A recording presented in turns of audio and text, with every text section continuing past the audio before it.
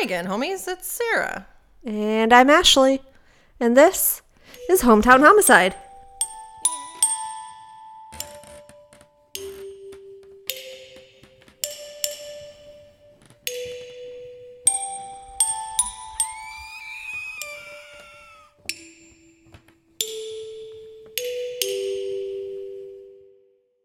We're doing this one back to back to the bizarre news, so and even though it's another week for you guys, we don't have anything to update because we just did it. Okay, so this case was brought to my attention by my brother because it happened in Minnesota. Older one? Yeah. On the evening of October 22nd, 1989 in St. Joseph, Minnesota, Jacob Wetterling was just 11 years old when his younger sibling Trevor and his best friend Aaron Larson. Aaron or Aaron? Aaron. Aaron, okay. Okay, so his best friend Aaron Larson. No relation? So his best friend Aaron Larson left to ride their bikes to a convenience store to rent a video while his parents were at a dinner party. Before they left for the store, Jacob did call his mom at 9 p.m. to ask if they could go. But since it was already dark and they would have to leave their little sister alone, she said no. And they fucking went anyway. No, what do you do when one parent says no? Oh, you ask your other one? Yep, so they called back and asked their dad. They assured him they would wear reflective vests and use flashlights and they would have their neighbor watch their little sister. So dad said yes. The store was only a mile from the house. They get there. The boys found the movie Naked Gun on VHS to rent. Nice. And before long, we're on their way back home. R.I.P. Leslie Nielsen. Who? Leslie Nielsen. Leslie Nielsen? Yeah. Who's that? Ah, for fuck's sake. Leslie Jordan? No. I mean, that too, but... Well. Leslie Nielsen. I thought I smelled gin and regret. This guy, who's in Naked Gun. Oh, okay. Oh, silly. Okay, anyways. Okay. So before long, they were on their way back home. But while they rode their bikes down a dark stretch of road, a man with a handgun wearing a mask jumped out in front of them. So a little bit about Jacob. Jacob was born February 17th, 1978 in Long Prairie, Minnesota, to the parents of Patty and Jerry Wetterling. Jacob was described as having twinkling eyes, a genuine smile, and he was nice to everyone at school. He loved the Minnesota Vikings, Boo. going fishing and playing hockey. Okay. Like most kids of this generation, Jacob and his younger brother had free reign to roam the great outdoors and ride their bikes. Great outdoors. It's good. You know, as long as you came home by dinner when the Right. lights came on, you were fine. Yep. Jacob was also learning to water ski this summer before the night he took his last bike ride. So this man, wearing the mask with the gun, told the boys to get off their bikes and lie face down on the road. He then asked how old they were. He told Trevor to run into the woods and warned him not to look back or he would shoot him. He then told Jacob and his friend Aaron to turn around so he could see their faces, and then told Aaron to run into the woods, and he threatened to shoot him if he looked back. The man then grabbed Jacob's arm and drug him away. Trevor and Aaron ran back to the Wetterlings' house, and the neighbor that was watching the sister called Patty and Jerry immediately, as well as the police. It only took 6 minutes for police to get to the spot where Jacob was taken. The boys were unable to give a description of the man. A search began immediately with officers on foot and helicopter. The only evidence found from the scene was a faint tire mark that was matched to an unrelated vehicle. What the police thought that he would be found and everything would be taken care of within a few hours. But he wasn't. There was no sign of Jacob. The FBI and National Guard joined in on the search. Still nothing. The people of St. Joseph formed the Friends of Jacob Wetterling Center and donated money for a reward fund. When they asked for volunteers to mail out flyers, more than 1,000 people showed up. St. Joseph only had a population of 4,000. Damn. So a lot of people showed up. Yeah, no shit. But there was no social media or anything like That's that. true. So What did you say, 89? 89.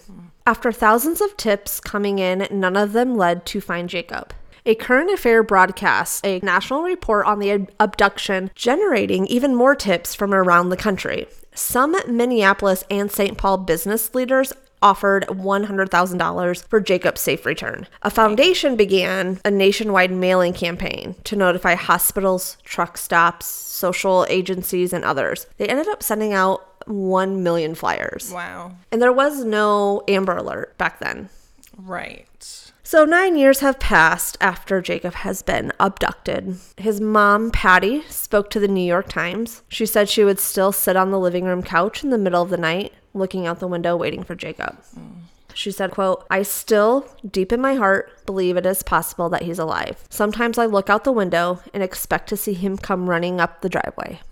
A little digging from an online blogger, so this is years later, it was found that 9 months before Jacob was abducted, another boy named Jared had been abducted in the town of Cold Spring, Minnesota, which is about 10 miles from St. Joseph.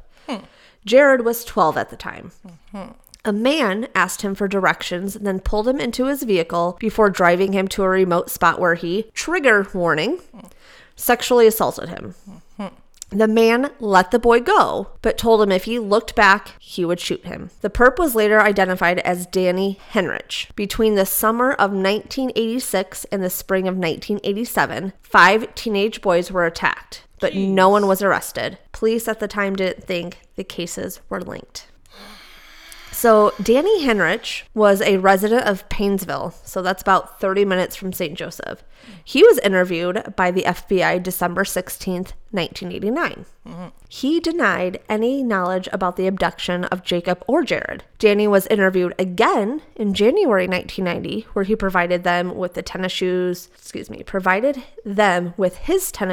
and samples of body hair. He later appeared in a police lineup with 5 other white males, but Jared was unable to identify any as a person who assaulted him. The FBI analyzed the tires on Danny's Ford, and they were consistent with, but not an exact match of the tire tracks left at the scene. Danny was ruled out as a likely suspect. So now skip to 2015. DNA that was collected from Jared's attack was retested, and a match was found.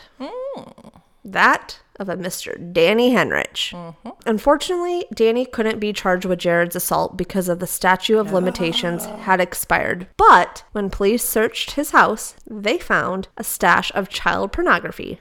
Creep. Enough to send him to jail for a very long time. Yay. Along with bondage devices, books on cannibalism, newspaper That took a turn. Yep, newspaper clippings about missing children, and most importantly, a laminated poster of Jacob Wetterling. Fucking creeps. So they can't charge him with the assault of Jared, but they can get him on this. As a part of a plea deal, Danny agreed to plead guilty to 1 count of the 25 federal child pornography charges brought against him. In addition, also confessed to Jacob's murder and laid police to his remains. Jacob's remains were found on a farm near Painesville in 2016. Danny confessed to police that he abducted and handcuffed Jacob, drove him to a gravel pit, and again, trigger warning, sexually assaulted him. When Jacob asked, "What did I do wrong?" he shot him and buried his body. That was all. He asked him what he did wrong. He said that he then came back to the site a year later and moved the body after noticing that Jacob's jacket had become exposed. So he must have gone out there and checked on it. Yeah. During the court hearing, Danny also admitted to kidnapping and sexually assaulting Jared earlier that year. In exchange for Danny's plea, the prosecutors agreed not to charge him with Jacob's murder. Danny was sentenced to the maximum prison term of 20 years for child pornography charge. Jesus. So that's all he got. He's locked in there for child pornography, not for murder. In sentencing Danny, the judge said, and I quote, "We won't pretend that this crime and sentence is about child pornography. It is also about changing the lives of so many children and parents who prayed for Jacob's return and also feared you coming out of the dark. Every child knows the story of Jacob Wetterling. You stole the innocence of children in small towns, in the cities of Minnesota and beyond." Danny was transferred to a federal prison in Massachusetts to serve his 20-year sentence. Jacob's mom, Patty, had to finally accept that her son wouldn't be coming home and apologize to him, saying, "I want to say to Jacob, I am so sorry. It's incredibly painful to know his last days, his last hours, and his last minutes. We love you, Jacob, and we will continue to fight. Our hearts are hurting." She also said, "I want to say one shout out to Jared.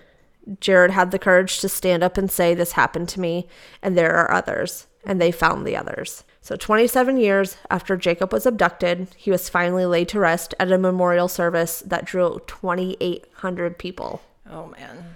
Jacob's family and friends. You gave me the willies.